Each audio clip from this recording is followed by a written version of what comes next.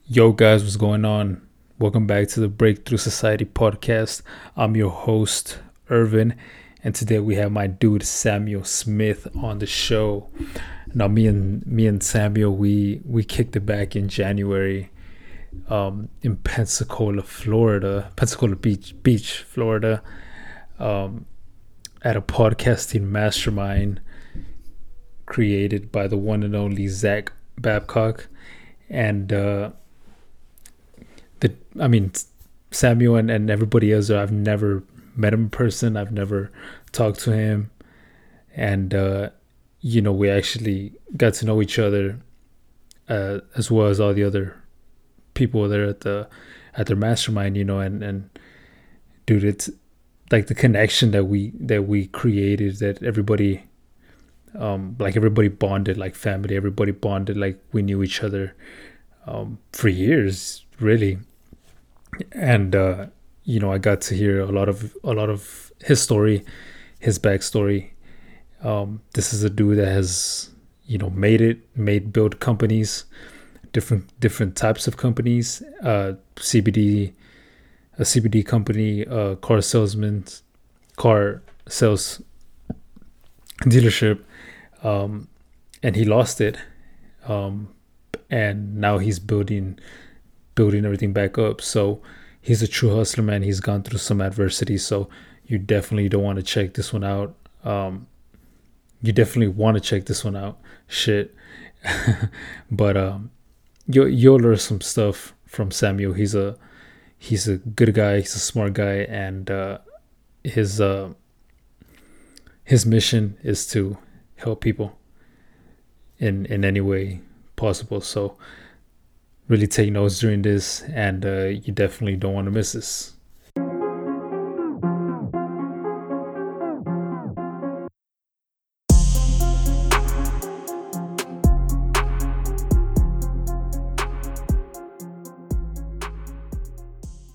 All right, guys. So before we get into the show with my dude Samuel, um, dude, I know you'll for sure find value in this, um, because Samuel's one of the guys that has been through a lot of stuff. Adversity. He's been through the ups and downs in business and life. Um, so you're definitely gonna learn something from him. Um, so since I know you're for sure gonna learn something from him, go ahead and send it to somebody that you know will benefit from listening to Samuel, and all the nuggets that he's gonna drop throughout this episode. Also, go ahead and share it on your social media. We'll repost you. Um, Also, he has something I didn't mention before. He has a podcast called the Small Business Surgeon Podcast. Um, I will be a future guest on it. We already recorded the episode. He just hasn't dropped it yet, but just go over there and show some love for him and the show. Subscribe and everything. He has some dope ass content. But anyways, guys, appreciate you for tuning in, and also go over to Facebook and search up the Breakthrough Society movement, and you'll see the our Facebook group pop up. Go ahead and request to join, and we'll let you in, and that's where we kick it and we help each other break through to the next level of each other's lives. So whatever you're trying to do, you're trying to get more into fitness, like I'm in that journey. You're trying to get more into business entrepreneurship. There's tons of guys there that have built something legit, including Samuel. So we'll help you out in whatever you need. So just go over there and we can kick it. And with that being said, guys, let's get into the show. What's going on, guys? Welcome back to the Breakthrough Society podcast. I'm your host, Irvin, and well, today we're doing our first in-person interview, and I got my friend Samuel Smith here. What's going on? Irvin, man, it's great to have you in town, dude. It's been a minute since I've seen you. Yeah, dude, for sure. Met you out in Florida at Zach's thing, and then we were in Dallas last month as well at the Apex meetup. So yeah, glad you could make it to my neck of the woods, mate. It's good to see you. Yeah, of course, man. I had to the drive out here. It's only 2 hours, so Yeah, yeah, we're in College Station, Bryan, actually downtown, and Irvin got to walk through my construction site of an office today. So we're yeah, I don't pan the camera to the left. You'll see all kinds of tools. And yeah, stuff. we kept it in like a certain direction so you won't be able to see the rest. It's okay. It's the magic of video, mate. That's Yeah, what I do. But, yeah, yeah, man. So just tell the audience, what do you do? well, I got all kinds of stuff that I do, but number one, podcasting. Obviously, I have Yeah. the Small Business Surgeon podcast, and that's how you and I met. But I've built that on the back of a real estate company. I live in College Station, and a media company. I own the Texas Media Foundry. And the reason my office looks like it does is because late last year we decided to fold up the corporate side of things and looking like wearing suits and having granite countertops in the office and everything else. And we decided to get our own little space in the heart of downtown Bryan and renovate it and turn it into something unique that we wanted to use. So yeah, it's definitely been a fun career so far, man. I was out with my drone this morning taking pictures, and now I'm recording a podcast, and it's not like work at all, you know. Yeah, you're just having fun, that's the way it's supposed to be. Pretty much, man. Yeah, pretty much. Yeah, so we were saying that you were wearing like you had the granite countertops, you had the suit. Yeah. You were kind of like, that's what you think that you're supposed to look like whenever you're doing something with business, right? Absolutely, mate. And to be honest, it attracted the wrong kind of people. Yeah. I spent my first 2 years selling real estate trying to please everybody. Like, we get asked the question a lot in our groups, who's your ideal client? Yeah. And when you first start out in real estate, you're taught that you're there to serve anybody that needs to buy or sell real estate.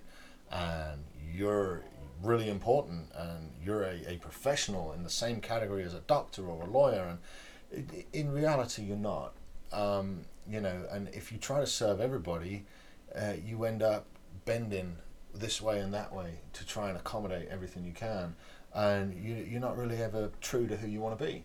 And so that is when I had the epiphany from joining Apex and getting to studying a little bit of that. It's when I had the epiphany that, hey, maybe I should just be Sam and attract the people that are like Sam, that Sam wants to work with. And that is, it took a little over a year building that likable, attractive character online, but now I do far more real estate business than I ever did wearing a suit. Look at me, I'm wearing a t-shirt. It's like, yeah. But so are you, and so are all my clients.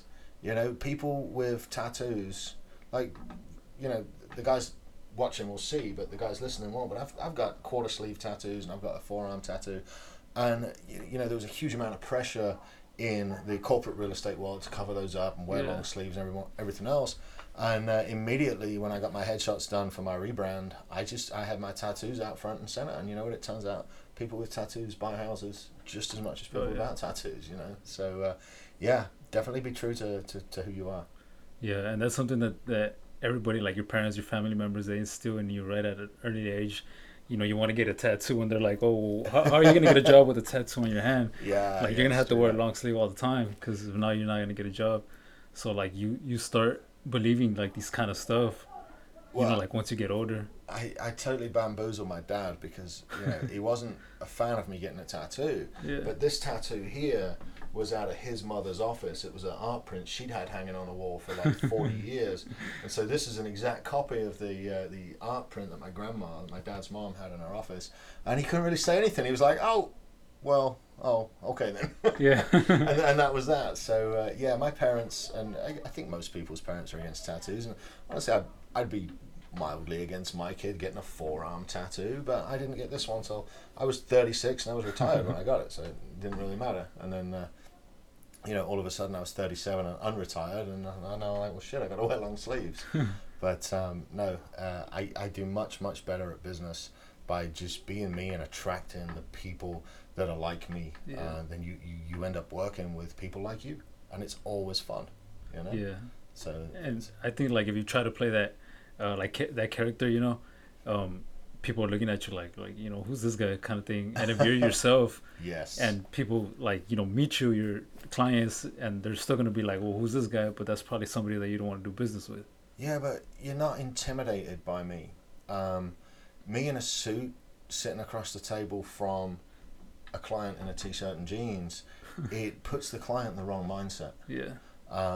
You know, and I wear generally V-neck t-shirts. Obviously, round one today, but I wear generally V-neck t-shirts and blue jeans and Skechers or sneakers, and more often than not, I'm sitting across the table from somebody that's dressed exactly like me. And if I was in a suit, it would be the wrong kind of emphasis in the conversation. It would just totally mess up the balance of the conversation. And my job as a real estate agent is to stand between the client and the transaction and get in the way of everything possible that's stressful for that client and absorb all that stress and take care of all of it.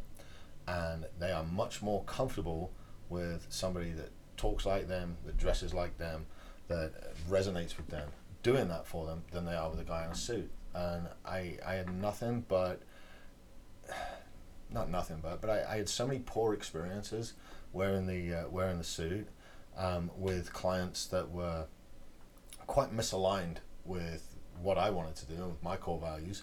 And by just, it was as simple as changing what I wore and changing my online image from the realtor in the jacket that everybody wears to I'm the only one in this marketplace that wears t-shirts and shows his tattoos. And it's just it's great, man. It's just great. I couldn't be happier. Yeah, and I see like you got that Facebook group going on, and Yes, like I see all the posting that you do on social media, man. And I read the comments sometimes, and yeah, like I see like you interact very well with everybody else on there. That's something I've learned over time.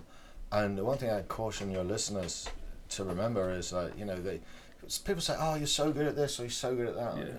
It's nothing to do with that. It's not luck.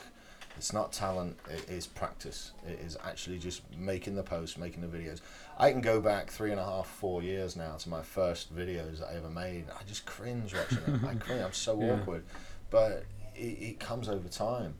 And my social media is planned. It's done deliberately. It's done on purpose, in order to, you know, engage people, to entertain people, to keep people coming back to this likable, attractive character. And when I first started out, I felt a little bit fake, because I was trying to portray this guy that knew about real estate, that was wearing a suit and everything else. And then once I started just posting my day-to-day stuff and what I was thinking and what I really was thinking, and, you know, occasionally there would be, I mean, good Lord, you would never say fuck in a corporate real estate environment. It would never make it in a Facebook post, never. But now, you know, you don't put them in every post, but they slip out. It's in the vernacular. Normal people say fuck between each other. It's a relatively common word. And having the comfort to say that in a professional environment, it's made such a change in how my business operates. Yeah, the social media is all planned, mate. Yeah, all of it. Yeah, dude. And I feel like you have I mean, we talked before about you know, having your schedule set. Oh God, yeah. So how do you like do that, man? Because as you know, like that's something that I still struggle with. Dude, I hate it. I hate having that little bug. Go, oh man, you should get a picture of this. Like this morning, I was out. I had to go and grab some footage of a new listing. I took my drone out real quick. It was up and down, just a 3-minute, just a couple of pictures. And I stopped, and I was longer laying on the ground with my camera on portrait setting, taking pictures of the drone for social media than I was doing the video shoot. You know, I schedule my time every single day for social media.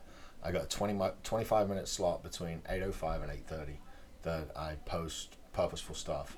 And then on days when the podcast comes out, Monday and Friday, I have to schedule more time so I can do the podcast stuff. And then Wednesdays, I schedule time to do all my event stuff. I mean, it's like scheduled. It's not fun. It's not messing about. It's not scrolling news feeds and looking at stuff. It's done with a purpose. And you know, before I got really serious about my calendar, I still use Yellow Pad. You'll see them over there on the desk. I've got stacks of them. I'm very, I date every page. I'm very particular about my notes. I love having physical notes that I can touch and go back through. and stuff. And I always thought, well, I don't need a calendar. I've got my notes. But honestly, the combination of having a calendar and having notes, you don't realize how much free time you've got in your day, or how much time, I wouldn't say free, but let's say unproductive time where you're not focused, time where you're not on a task. You know, like you'll just be coasting along on Facebook, and before you know it, you've burned 45 minutes scrolling a mile and a half down some news feed. And you're preaching, yeah. And it's just part of the digital distraction that we're dealing with, that's really started to come about in the last 10 years. It's so easy to lose focus. We're constantly... Do you remember, like, I don't know, you might be a bit young. Oh, shit, maybe myself now. Like, with these online chat rooms, you would always type BRB, like, be right back, or AFK, away from keyboard. Like, we don't use that anymore. That's because, like, we're always online, like, always. I had a friend hit me up the other night. I got some messages at like 6 a.m. She's like, hey, are you okay? I'm like, yeah, I'm fine. She's like, you weren't online at all last night. Like, no. It was great, you know. But that's the world we live in now, is where you're expected to instantly respond to everything, to text messages, to social media. And honestly, my calendar's been an absolute godsend. I am with you right now for the allotted amount of time that we're together. My phone's off. It's great. I'm not scrolling through messages. I'm not being distracted. We're focusing on task. And it's the same when I'm sitting with my clients. Having that calendar and being able to protect my time and being able to say, right, every morning, 10:30 to 11 o'clock is follow up with leads, send out the emails I need to send out, like every day. That's on there. Every morning, 8:30 to 10:30 is taken up with client meetings. And I book them up. I use calendar links to book them up. And knowing that my phone's going to be off till 10:30, and then 10:30 to 11 is check-in time. I'm going to check in with my messages. I'm going to check my emails. I'm going to follow up with my clients. I mean, it's so much easier. And you got Thomas Keenan to thank for that. You know, really, I always fought the calendar thing. Always fought it. I thought my notepad will be good enough. But boy, when I combine my notepad with my calendar, I then combine that with actual digital notes on my phone as well. Now we're in business, yeah. So how do you do it? I mean, I have like the time slots on the calendar, but I mean, I'm still struggling with fucking with going to sleep early. So if I don't go to sleep early, like that fucks me up in the morning. You know, I don't wake up on time. Like I wake up a little bit later. Yeah. Because I would like to, like I have set already on my calendar, like wake up at like four, I think. Yeah, 4. God. What's wrong with you? Yeah. My alarm goes off at 5:15, and you know, for the most part, I pay attention to it and get up. There's some mornings, especially like on weekends, that I might not feel like getting up at 5:15. It still goes off, but yeah, the hardest part of my day is getting out of bed and starting to move, getting that exercise in, getting that first workout in that's on the calendar. And if it's not on the calendar, I'm not going to do it. Yeah. You know, so you get up at 4 o'clock, man. I mean, on a good day. What is that like? I think there should only be 1 4 o'clock in every day. I'm pretty adamant now. I can do 5 o'clock. Yeah. But a good day should only have 1 4 o'clock in it. Yeah, I mean, I think it's like, it really depends what time you go to sleep. Because if you go to sleep like at 10, let's say, then you can probably get up at 4, like with ease. Maybe I'm just a bit old. Yeah. I'm in bed by 10 to 10:30, and most nights, I'm up by 5:15, 5:30 most days, and you know, then you want to sleep in on a weekend, it doesn't work. Like I recently rediscovered a passion for music. I was a professional musician as a teenager, and I saw the hair. Yeah, I saw.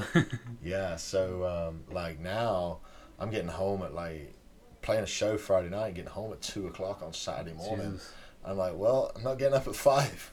But you know, you roll out of bed because you can't sleep. Like your body's used to being awake, and you're up at 7 o'clock. You feel like you got hit by a bus. But yeah, I definitely love playing music again. That's something I've missed. So I guess we work that into the schedule, and that's why this weekend on Facebook I was like, so I've scheduled this time off, and this is what I'm intending to do with it. You know, and it's not all work all the time as an entrepreneur, and it shouldn't be. It should be hard work when you're at work, and you should be focused when you're at work, and then on the time that you've allowed yourself to take off, you should take off, man. Yeah. It's all too easy to turn around and go, like this place, for example, right? I could quite easily have kept working on some sheetrock and knocking out the next bit of paint on Saturday, and I could have done it on Sunday as well, quite easily. But I needed that time for my kids. I needed that time to sleep in. I needed that time to go grocery shopping and stuff. You can't always be an entrepreneur. At some point, you got to be a dad, and you got to be just human, you know. Yeah. So Yeah, and I talked to Thomas a lot about that, where reading his book is like reading my life story from 2019, dude. Dude, I think it's like reading all of our life stories. He does. Like, Thomas makes the mistakes that just about every entrepreneur I know has made. Yeah. But, you know, the determined son of a bitch just kept going, and now look at him, you know. It gives me inspiration for sure. Yeah, and I thought like 2019, I thought I had to like, you know, grind like the whole day. Mm-hmm. So I would literally leave my house like at 6, get back like at 10, Mm-hmm. 10 at night, you know. So I thought that was like the grind. That's what I was supposed to do, and like trying to like incorporate the G code more into my life, right? Like I realized like I was only like doing the third G, the grind. Yeah. And like I was missing all these other areas in my life, you know. And now it's like I'm trying to like incorporate all these, you know, that way you can have like that, you know, balance, I guess, between all the like the 4 areas. I can't say enough how much the G code has changed me, and I wish I could enjoy working on the genetics part a little more. You know, yeah, I don't know. I played soccer like you. Obviously, you got to quite a bit higher level than me, but I played all through my childhood. I played, you know, shit. I was even playing last year in City League, and it's just like my body just said, "Hey, you know what? We're done. Like, we've had enough." You know, I put my knee out. I bulged some discs in my back. You know, all from playing soccer. I broken ribs. And at some point, it's like, man, you know what? I'd rather just like go for a walk. So a lot of my genetic, a lot of my workouts, I'll go walk for an hour instead. Because like, as much as I miss running around the park and playing soccer, dude, I think I just cracked that age where my body's like, yeah, you don't want to be playing soccer no more, man. And that makes me sad. Yeah. I'm a little envious of you, you know. So is it soccer or is it football? That's football. Yeah. Yeah. Football, no doubt. Yeah, my team is having a rough ride this year, man. Manchester City. Liverpool. Liverpool. They're struggling. What place are they in? Like 8th, right? I don't know this week. They've had it bad. I think they've had so many injuries. Their longest centre half pairing has been 2.5 matches. Like, that's just insane. They've got so many injuries to the squad. They're literally fielding what might as well be a reserve team right now. It's pretty bad. But you know, it's football. Some years you're on top, some years you're not, and you just keep supporting your team, and off you go with it. Yeah, for sure. Dude, G code is just. You might see a couple of copies of it laying around the office. I've given it to my guys out here, but G code has just been like absolutely fundamental in me, like getting to that next level.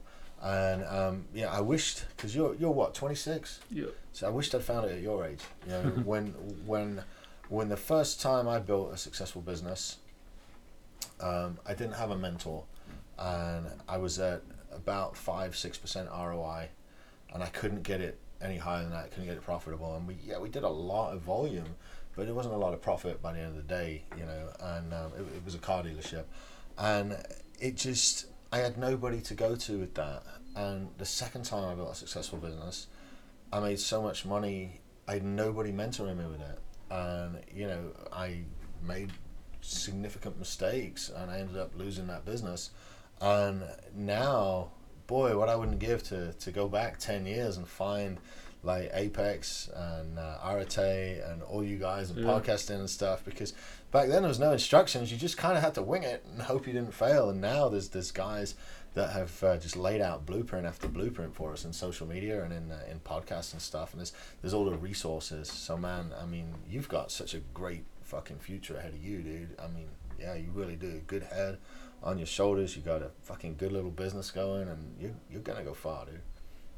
Yeah, so tell us about the first business. The first business was a car dealership. That was it was a real estate flip. I started out flipping houses in my early 20s, and this was a real estate flip. It was a derelict car lot, and I grew up around cars. I grew up working on them and stuff, and you know, I was 30, somewhere around that age, I don't remember, and I thought, well, I'll buy it and I'll flip this car lot because it was a great location, and it ended up being fuck it, what could go wrong? And we got licensed to sell cars, and then I got licensed by the OCCC to originate credit, and then I hired a couple of guys to work in the shop in the back, and then we went out and spent like $40,000 on 5 cars and saw what happened, man. And it grew. I had it 3.5 years before I sold it, and it grew to where we were doing between 22 to 28 cars a month pretty consistently. And I just couldn't get that because I was leveraging myself, and it's another reason I don't really borrow money these days. I'll borrow money for a real estate asset, and that's about it. I try to pay cash for everything. I'm just uncomfortable waking up with debt, and I know that's not the business plan for everybody. I know some people have higher risk tolerances than I do, but I've been through it to where I've leveraged myself and lost stuff, and I just don't fancy it anymore. So part of the car dealership was, by the time it was all said and done, we were paying well into 5 figures every month in floor plan fees and interest and everything else, because I was leveraged for, my credit line was close to $2 million on floor plan, on inventory. So $2 million sounds like a lot, right? But when your cars are $20,000 each, and you got 20 cars, and that's 400 grand, and you've got 10 more on a transport somewhere, and then you've got 5 more waiting to be funded deals that have sold, and it stacks up pretty quick. Yeah. And we would average between 800,000 and 1.2 million in outstanding, like at any given time. So you do have high interest to pay on that. You've got fees and stuff, and it worked, but I just couldn't get above like 5-6% ROI, and I was working a lot of hours, and I was into internet marketing as well. That's how I was selling cars, and I fell back more into the affiliate marketing side of things and selling products online, and I ended up selling the car dealership to some guys that they went out of business about 18 months after I sold it to them. Well, I sold the business and leased the building, but I kept the land. And then I turned around after that, and I sold the land off to a real estate developer and made back the profit on the flip, and I made some profit on the car dealer. I mean, it wasn't a bad experience. It was just a lot of work, and I found other ways that I could work fewer hours and make more money. So, you're not, like, I've got a plan, but I'm not committed to anything. Dude, if I find a way to work fewer hours, make more money, and most importantly, impact more people's lives, you think I won't walk away from real estate in a minute? I love real estate. It's absolutely great. It's phenomenal. But there's no game plan for me that says I got to go out and sell 600 houses in a year. No, dude, if I can find stuff I like to do that pays me more than I'm currently making, then why wouldn't I pursue that opportunity? And that's what happened in the car business. And that's what happened with the supplements at the time. I got to where I couldn't get credit card processing because we were part of a network crash that there was a whole lot of credit card fraud. And I thought, well, what can I do that pays me about the same amount of money that I'm going to enjoy? And I was hired by a real estate company to train their agents in marketing. And then I was like, well, wait a minute, I could do this. And sure enough, almost 4 years later, here I am, and we're doing real estate quite well. And that's not to say that as podcasting takes off, and through no intent of my own, I have a business owners group here in town on Facebook. It's got nearly 700 members in it now, and people from the group have started hiring me as a business consultant to help them on their journeys. So yeah, if I can replace my real estate income with something that's more profitable and more viable, and then I can sell a real estate company, sure. That's just part of being an entrepreneur, man. It's part of the journey. If somebody said to you, Irvin, you're going to make $1 million doing electrical contracting this year, or you can make $5 million committing to podcasting, coaching, and speaking engagements. You might just hang up your electrical pliers, you know. Yeah, frame them up in the wall or something like that. Yeah, but this is where I started, and I'm not tied to real estate. I'm not tied to media. I'm not tied to Texas Media Foundry. If a better opportunity comes along, I've built all of my stuff with an end goal of selling everything anyway. You know, I don't want to be 50 years old in 10 years' time and operate in a media company. I don't want to be 50 years old and selling real estate. I want to be on a beach somewhere, you know? Yeah, own a bar on a beach. I think that's all of us want, right? Yeah. Just better than the one we went to in Florida. For sure, due to the weather. Yeah. Dude, how important were those like learning experiences from the first businesses that you failed and what you struggled with to where you are now? You know, you can look back with regret and go, you know, oh, I wish I hadn't failed. But, you know, like when I sold my car dealership, I was pretty depressed. I was pretty affected by it in that, you know, I didn't feel like I'd succeeded. I sold it because I just fucking quit because I was tired of working 70, 80 hours a week, being tied to this bitch, and putting 150 grand a year in my pocket. I'm like, that's just bullshit. That's too much work. I had come from a legal background. I was AAPL landman, and I would go around doing oil and gas leasing legal work, and I would make anywhere from 120 to 150,000 a year on a 40-hour week. So for me to double my hours, and I was annoyed. I was irritated. I was pissed off when I sold it. I didn't want to quit, but I just couldn't justify 80 hours a week for 150 grand a year. I was done. Absolutely just fucking over it. And the lesson I took from it was, wait a minute, you know, I'm 32 or 33 years old or however old I was. I just sold my car dealership. Like, where's your fucking car dealership, dude? You didn't build one.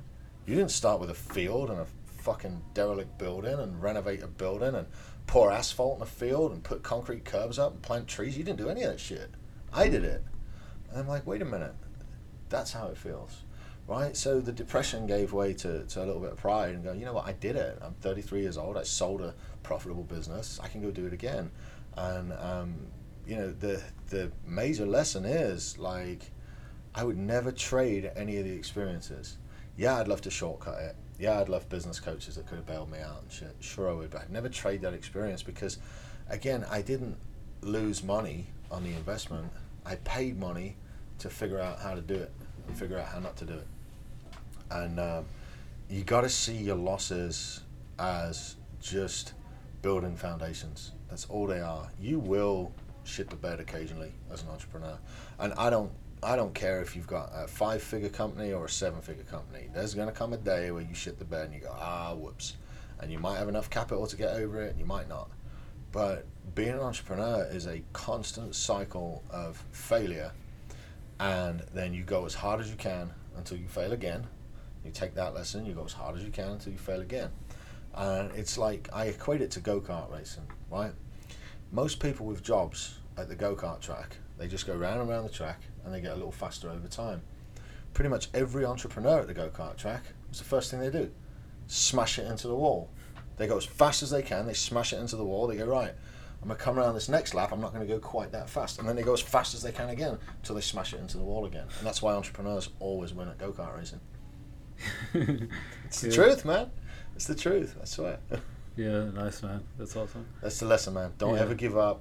Just keep on going and use the failure to build your foundations. Cool, man. So as we're running out of time here, just I have one last question, and then you can just tell the folks where they can find you, where everything's at right now. Oh, right on. Yeah, you can get a hold of me on Instagram at Small Business Surgeon. You can get a hold of me on Facebook at Small Business Surgeon. And most importantly, you can run on over to iTunes and search for us at the Small Business Surgeon Podcast. Yeah, follow us along. Awesome. Well, the video's gonna cut out, but we can still keep going with the audio real quick. Yeah, right on. Yeah, I just have one last question. One more question. Yeah. Go for it. Yeah. What part or what like event in your life do you define as your breakthrough moment? Oh, fuck. That's easy. Yeah. So we haven't touched on this at all. I lost my second business due to overabundance of money. We were. It was literally like printing money. My second business was selling supplements online. I had my own supplement brand, and I won't touch on how much I lost, but it was a significant amount. And I was drinking excessively, like so much so that I would drive past different liquor stores just so the one liquor store wouldn't recognize me from coming in too much. Yeah. It was kind of like that. I mean, I would start drinking at 10:30, 11 o'clock in the morning and just go, and that'd be it. And so February of 2017, a real close friend of mine, he lost his long-term partner. They weren't married, but they've been together for about 10 years, and he lost her. I think she was 46, and it was due to alcohol. And she got that thing where they turn yellow and they got really big. They can't process. I forget what it's called, but it's the thing that alcoholics get when the liver fails. She got that, and I was around her at the end of her life, helping to like turn her and wiping bed sores, and it was absolutely fucking awful. And there's me, 36 years old at the time, just drinking every day and trying to pretend that this wasn't going to happen to me in 10 years, because she was only 46. And 46, beautiful, life of the party, just like to drink a lot. It degenerated into drinking far too much and killing her. And you know that May, middle of that May was when my business collapsed, and we got tickets to go to England to stay with my family. My little sister was she was getting married, and we were just drunk every day. I mean, it's a wedding, you know. And the very last night, I remember I was sitting up till probably about 1 a.m, just drinking whiskey with my dad, just sitting around a fire talking, and you know. Anyway, quick nap, and then 5 o'clock the next morning, I was leaving. It was about 5:15. We were leaving for the airport, and my mom, she hugged me goodbye, and she whispered in my ear. She whispered, "Sort your fucking life out." And that was kind of it. That's my defining moment. You know, watching my friend's wife die from it, and watching my company collapse. And then, boy, when your 63-year-old mother tells you to sort your fucking life out, you know you messed up. Those are the exact words she used. My mom doesn't swear, you know. And that was a defining moment for me. After that, I got on the airplane, and I got to sit down to order a double Jack and Coke. And I thought, well, maybe I'll just hold off on a Jack, and I'll just have Coke. And then I got home, and I'm like, man, I haven't had a drink today. I'll just go to bed. You know what? I went to bed, and the next day I was like, man, you know, I wonder if I could not have a drink today. And I didn't. And that's how and it's been almost 4 years. It'll be 4 years in June. And I do it the same every day. I'm like, you know what? I'm not going to have a drink today. Might have one tomorrow. Not going to have one today. Be all right. So I never said to myself, I'll never drink again. You know, there's a good chance that maybe one Christmas Eve, as I'm sitting around a fire with my dad and he pours a glass of scotch, I might have a sip. There's a real good chance, but I'm in control, you know, and that's the thing. And so that was my defining moment, mate. Sorry, it was a little bit deeper than you wanted. Yeah. No, it's all good, dude. It's my defining moment, yeah. Yeah, no more drinking. Yeah, one day at a time.